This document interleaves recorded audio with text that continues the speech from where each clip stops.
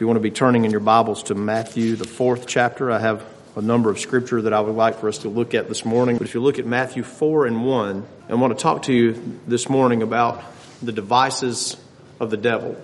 I don't preach a lot on the devil because it's not a very happy subject. But at the same time, we speak about the strategies and devices of Satan. I think it's important that God's children understand the way that Satan works. And this has been on my mind for a number of weeks. And I think most notably because of some things that happened here back in the summer.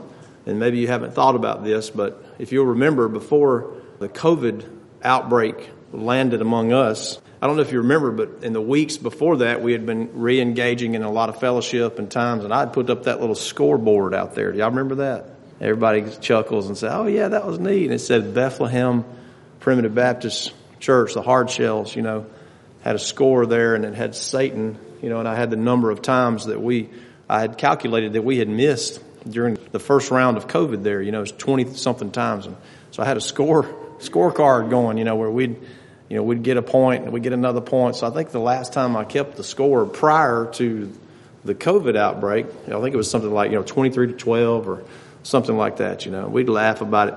And I don't know, that humbled me. Because as I was keeping score, I think Satan stuck his head in and took a look at that scoreboard. I really do. Maybe we'll understand it better by and by, but I think at some point Satan looked in there and he said, "I'll show him." Dumped a big load of COVID. Now, maybe you think that's crazy thinking.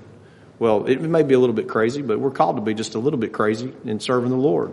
It's not any crazier than sitting in a freezing stadium, in 10 or 15 degree weather, screaming your head off at a football team or something like that. That really humbled me, and you're never going to see that scoreboard again. I'll tell you that much, because we never need to underestimate the enemy. He's powerful. And whether you realize it or not, he is having his way right now. This is his time. I don't have any doubt in my mind that we're living in the season in which Satan has been loosed, that speaks of in Revelation 20, where it says he will go forth and deceive the nations once again. If you notice there, the language tells us that the Lord bound him. I believe that he was bound whenever Jesus Christ came here, because Christ was sending out the devils out of people just left and right. And since the time of Christ, you will not find a world-dominating power that remained on the throne for any significant period of time. The Roman Empire went down a couple hundred years, 300 years or so after Christ's time. And since that time, there's been people that have struggled to try to gain power over the world, over the nations. And as we're getting closer to the time that the Lord comes, we'll see the rise of a world power again. And I don't know, some of you that think about politics, there's never been a nation on the planet since the days of Christ like the United States of America that was founded on principles of religious freedom. But look at where we are today. Interesting, huh? So as we speak about the strategies of Satan, I want you to think about your life and the things that you face in your life and see if you can identify some of these areas. Because whether you realize it or not, whether that really was Satan dumping a load of COVID on us and getting everybody sick. I mean, he did it with Job. Whether that really was Satan or not, we'll understand that better by and by. But he's there, and he's seeking to destroy you. And he's seeking to destroy me. And nothing would please Satan more than if we walked out of here today as a church and closed the doors to the church, locked it and put a lock on it and never returned again. Nothing would please Satan more. That's how he thinks. So I humbly say, let's look carefully at some characteristics of Satan and how he deals with us. And let's be humbled and think, oh, I see that in my life. I see where I've been prideful, or this has affected me, or he's tempted me and I've given in. The first thing I want you to see in Matthew 4:1, very simple. It says, "Then was Jesus led of the Spirit into the wilderness to be tempted of the devil." Satan is the tempter. Satan is the master of temptation. You understand, Satan has been around since the Lord created the good angel, the beautiful angel that chose to become what we know as the devil. God created him good. He created just like he created Adam and Eve. He was good and innocent. And Satan chose to become what we know as Satan. So the responsibility of what Satan is does not fall back to God. It's all on Satan for making the choice to be lifted up in pride and fall like he did. And Satan is the master of temptation. He's been around for thousands of years, and he's been able to strategize and manipulate, and just that's what he masters in. And if we think that we can go toe-to-toe with Satan, we're not thinking right. Now, the Lord will stand with us, and the Lord will, but we have to do it on his terms. We have to resist Satan on God's terms, not on our strength, because we can't go toe-to-toe with Satan. So Satan tempts. And one of the things that Satan wants you to think, and maybe specifically this is on my mind because of the young people in the crowd, especially those that are in school, maybe college, maybe high school, or even younger than high school. The one thing that Satan wants you to think is that you are alone, that you don't have anybody that is with you. That is a tactic of Satan. There's nobody that can understand me. There's nobody that can deal with what I'm dealing with. That is what Satan wants. Let me tell you, child of God, whatever your age may be, you have never been more alone than Christ was. He was completely alone on the cross, and he did what he did for us. So Christ is, if you say, well, I don't have anybody that can identify with me, I seriously doubt that. Because, Lord willing, you have parents, you have friends, you have Brother Tim. You can talk to me. He said, that's weird, talking to the preacher. Why? Why is that weird? It's what God's given the gift of the ministry to the people of God to get through this life until the Lord comes back. Why would you say that's weird? You may say, well, you're weird. I get it. I am. I'm pretty weird. But the gift of the ministry is not weird. It's just me that's weird, you see. So you're not alone. You have the Lord looking upon you and loving you even when you don't realize it. So Satan tempts. That's a tactic of Satan. And if Satan tempts someone and gets them to succumb to the temptation, it kind of leads us into the second characteristic of Satan, which is Mark the 5th chapter. You read in verse 1, when Jesus comes over to the other side of the sea in the country of the Gadarenes, here we have a man, the wild Gadarean, who had given in to temptation. We don't know all of the details about how the wild Gadarean came to be possessed of Satan. But listen, there is no question that Satan wants to possess you. Now, demon possession and Satan possession of individuals is something that's been kicked around for years. You know, what does it mean? What does it look like today? I don't know the answer to that, okay? But I can just tell you where Satan hangs out. You know, he hangs out in places where there is temptation. And whether it's the extreme use of drugs like methamphetamines or things like that where people hallucinate, I can tell you all kinds of horror stories about drugs and their impact, and alcohol and its impact, and the things that people say and the things that people do when they're under those types of influences. It seems the harder the type of drug, the worse that type of influence becomes. And it sounds a lot like demon possession because people do things very similar to what I've seen the wild Gadarean do. Now, I'm not sitting there saying every time somebody, ingests a drug or ingests alcohol that suddenly they're possessed of Satan. I don't understand all of that. And you could probably lose your mind studying and trying to figure all that out. But there's no question that the characteristics of drug use, alcohol use, and giving into such temptation and things like that, even fornication and things like that, will lead to a form of possession where the person is possessed of that drug. The first time a person does methamphetamine is the highest high they will ever get. And so they have to use more and more to try to get back to that level that they started out at, and they'll never reach that level, so it basically just sucks them dry of their life. You see? I tell you, if that's not a possession, I don't know what is. I've seen people that were in their 40s that looked like they were close to death. Their life has just been sucked out of them by being possessed of something like that.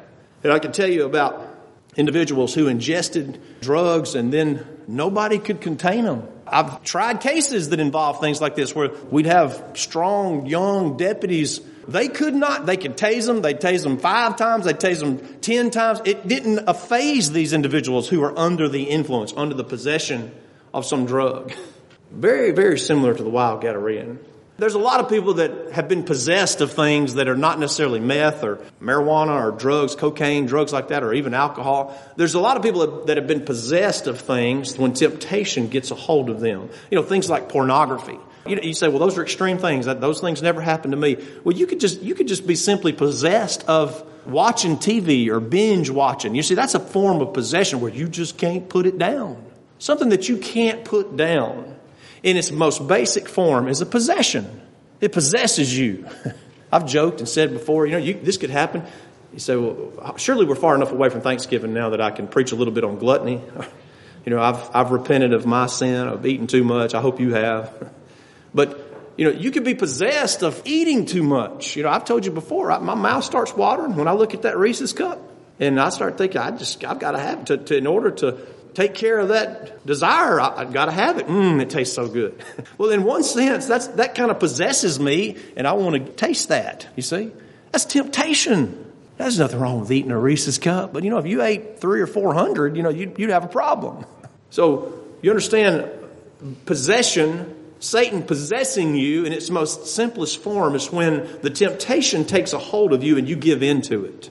I hope that makes sense. Now, I want you to see this guy here. He is in an extreme possession mode. It says they came over to the other side of the sea in the country of the Gadarenes, and here they met this man in the tombs with an unclean spirit. Satan has possessed him. He had given in to temptation at some point in his life, and it has led him into horrible places. He had his dwelling among the tombs. No man could bind him. And it goes on and describes how bad he was, that nobody man could control him. And he was in the tombs crying and cutting himself with stones. He was self-harming. And when he saw Jesus afar off, he ran and he worshiped him. And by the way, it also says that this man was unclothed. He had no clothes on. And just in its basic form, I would say that when you give in to temptation, when Satan gets a hold of you, it makes you irrational. This man was irrational. You couldn't reason with him. You couldn't control him. Any irrational people? Maybe you look in the mirror and you think, well, I've been irrational. I know I have. That's a form of Satan getting a hold of us. It doesn't mean that he's possessing you and controlling everything you do. It doesn't mean exactly what it means right here, where this man was walking around without any clothes on and he was irrational and uncontrollable and scary. But I want you to think of its basic form. You could be tempted and you could give into temptation and you can become irrational. Nobody can reach you. Somebody says, well, you did this and this has got a hold of you. Oh, whatever. You could be irrational about being possessed of some temptation. I think it's kind of funny too, and maybe this is taken a little too far. But here this man was possessed and irrational and he took his clothes off. That's embarrassing, isn't it? Well, you look at our society today, from the billboards to the magazines to the things that are on the internet to the things that pop up if you just want to look at the news, to the advertisements that are on TV. People are possessed. They're taking their clothes off. I fully believe that before my time is ended on this earth, that you'll just have a channel. There's already some show that's on that talks about, I can't even remember the name of it, but it's about people dropping them off out in the woods and they're completely naked. Before I leave this world, I believe there'll just be a naked channel. Just fill up on nakedness. That's what our society has become, possessed of nakedness. You see? That's what it means when we've been tempted and we give in. Irrational, unclothed, totally embarrassing, making other people uncomfortable. Can you imagine if you were out there walking past this area where the wild Gadarean wasn't? Here he comes, and, oh, kids, cover your eyes. This is a naked man running around. Well, how many times are you sitting there, I hope, and you're watching, I don't know, there's coming a time when we won't be able to watch advertisements anymore. You watch an advertisement for like a piece of jewelry or something, a wedding ring. I'll sit there with Sister Tracy and I'll say, now you watch closely. It's coming. And you see the man and the woman up there and they're smiling. Oh, and so-and-so's asking me to marry. And then at the very end, there's a little flash of a man and a man or a woman and a woman. Possessed. Let me tell you, our society is possessed of such things. And it's just a little snippet of it right now. But one of these days, it's just going to be that. We can't even watch the advertisements anymore. Parents, are you listening to me today? Do you know what your kids are watching? Do you know what Satan is saying to them whenever they watch those things? Do you know what the advertisements are doing? It's a difficult time to live, isn't it? Aren't you glad that God's grace is sufficient? You say, well, that doesn't faze me. Yes, it does. It does faze you whether you realize it or not. That's how Satan works. If you say it doesn't faze you, then you're set up for giving into temptation. Now, if you resist temptation and you don't become possessed of the temptation like the wild Gadarean did. By the way, side note, Jesus cast that devil out of the wild Gadarean and he was clothed and he was rational. It says he was in his right mind. He was not crazy anymore. Okay? So the Lord is the answer for sure. Look at Acts 13:8. It says this of a man that Paul encountered. Now I want you to think about this. If you resist the temptation and you don't let the temptation possess you to whatever degree it may possess you, In Acts the 13th chapter, I'm telling you, another tactic of Satan is that he wants to turn you away from the faith. Turn you away from serving God. Look at Acts 13 and verse 8. We're going to jump right in the middle of it. This is when Paul was preaching in an area, and there was this man who had great influence over the politics, the political scene. His name was Elymas. He was a false God. He was a false Messiah. And look at verse 8. It says, Acts 13 and 8, but Elymas, the sorcerer, for so his name by interpretation, withstood them, that's Paul and the preachers, seeking to turn away the deputy from the faith. The man who was believing the truth, there's an influence going on there trying to turn him away from the faith. You ever had anybody say, I know this is some of your experiences. You ever had anybody say, don't go over there, those primitive Baptists, they're a cult. Those old hard shells, don't go over there. That's just a little too weird. Weird seems to be the word today, doesn't it? Weird preacher, weird practices. That's what Satan wants you to do. Listen, think about it. You say, well, how can I know that I need to be going over there? If somebody's trying to get something out of you, that's a good indication that you need to be very careful. See? I'm not trying to get anything out of you. I don't have an ulterior motive. I just want you to worship the Lord. I want you to see the truth and worship the Lord. That's what Paul was doing here with this deputy, this politician of the area. And then this other guy's over here saying, you better watch out. You better watch out. Those guys, they're dangerous. Well, how are they dangerous? What was Paul doing that was dangerous? What was Paul trying to get out of that guy? You see? That's what Satan wants you to think. Ooh, there's an ulterior motive going on there. See, we don't want an ulterior motive. We just want the motive of Christ. You see?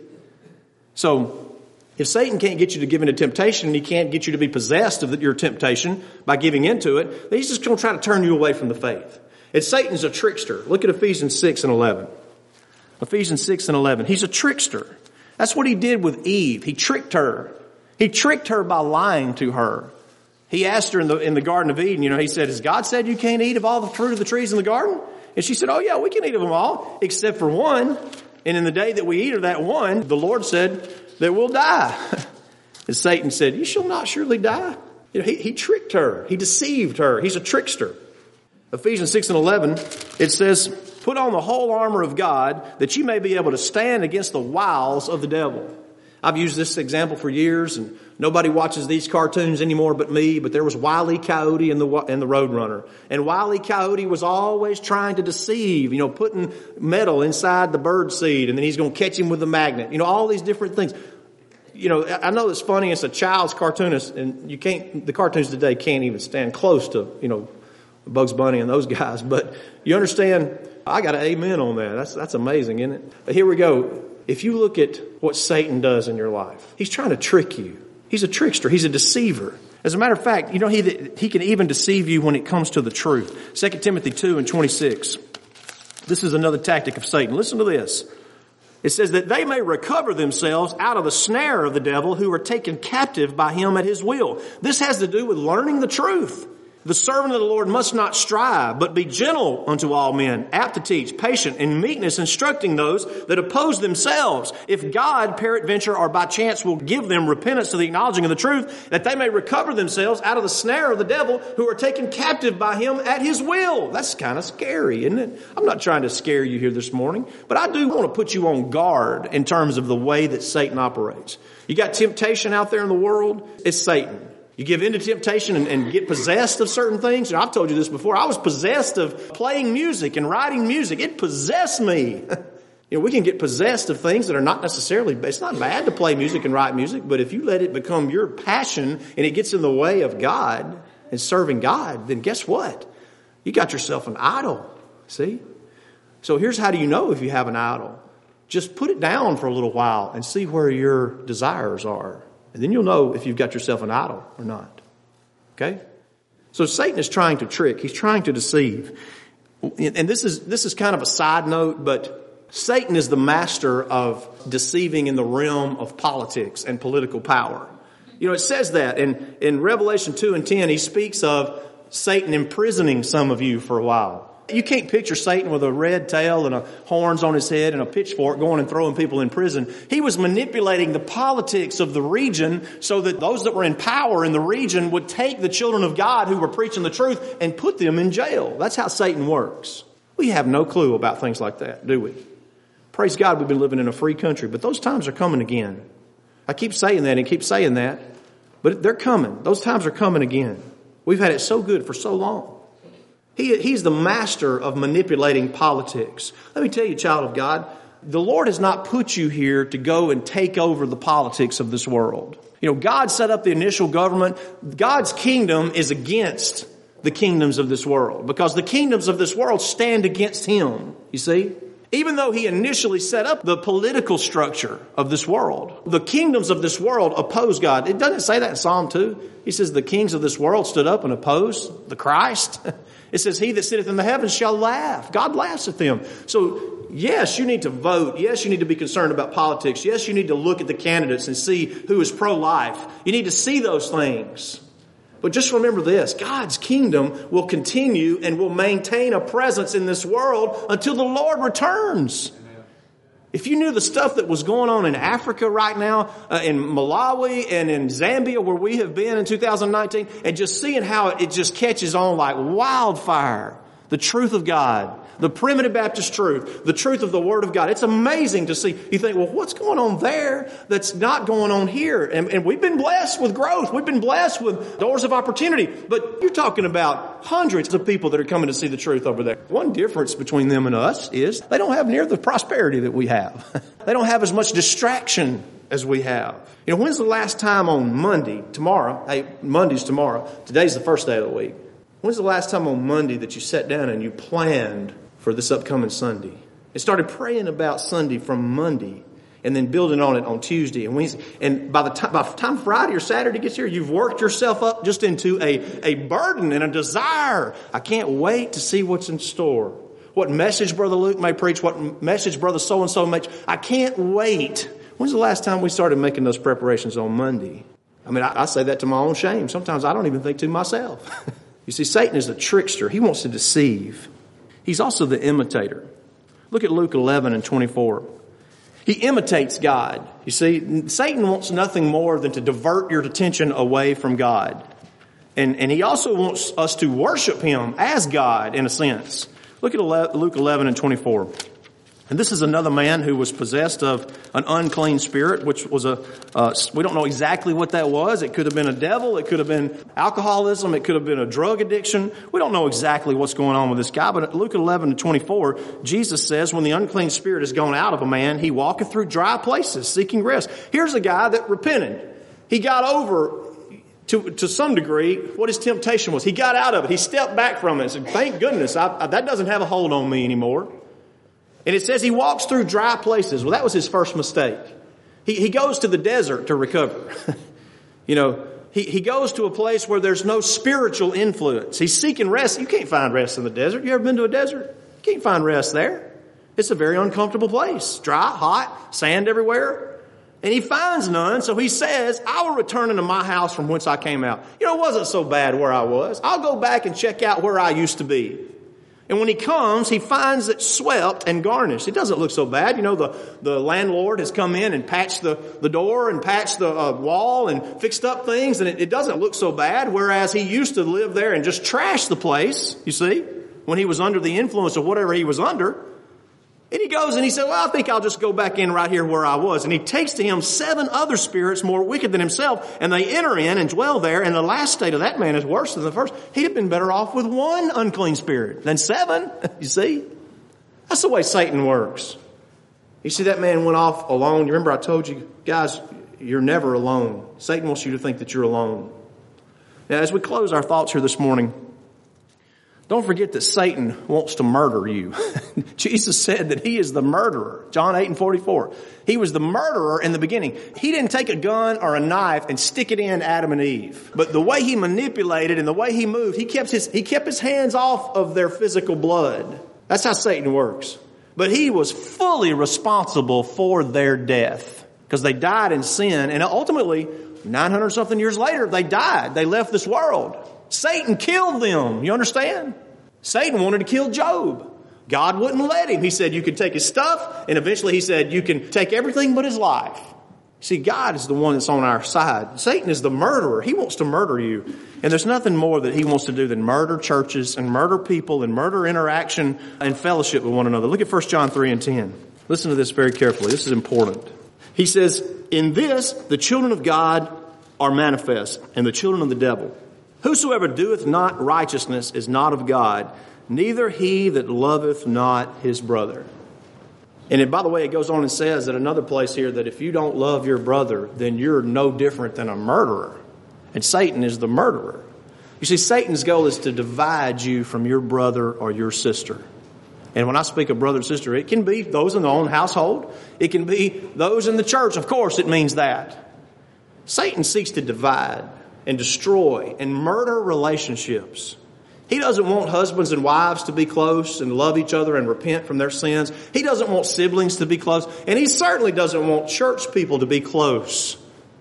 And if we are not loving one another, which means loving each other in spite of our shortcomings, then Satan has gained an advantage of us. 1 Peter 5:8 says, be sober, be vigilant, for your adversary the devil walketh about as a roaring lion, seeking whom he may devour. That's how Satan works. You hear Satan. You hear the squawking of Satan. You hear the roaring of the lion. You hear the squawking of the music or the television. Everywhere you go, you can hardly find silence anymore. Did you know that? This is crazy, I know. But I used to enjoy going to the gas station and getting out of the car and putting the gas thing in there and just standing there and just meditating. Oh, what a peaceful moment, and the thing will click off, when it's done. I can't even do that now because they got this little TV on the gas station thing and it starts going blah, blah, blah, blah, blah, blah, blah, blah. And I'm like, well, I can't even pump gas and get some peace anymore. Now, if you're sitting there and you say, oh, I like that. It's like it keeps me in the action. It keeps me in the game. You need to think twice about how you think. We need to meditate on the things of God. We need moments of peace. When you go to the restaurant, it used to be that you didn't have music. I've had to say to several waitresses or waiters, could y'all please turn that music down just a little bit? We can't even think. We can't even speak, much less think with that music blaring. Everywhere you go. Satan wants you. I'm not saying every song that's blaring is from Satan. And I'm not saying there's nothing wrong with listening to certain good types of music. But everywhere you go, the device of Satan is to get in your ear and get in your mind. Satan wants to distract you from what God is calling us to do, which is to love one another, serve one another. You understand? You're walking around with earbuds in your ear. And I wear earbuds, especially when I run.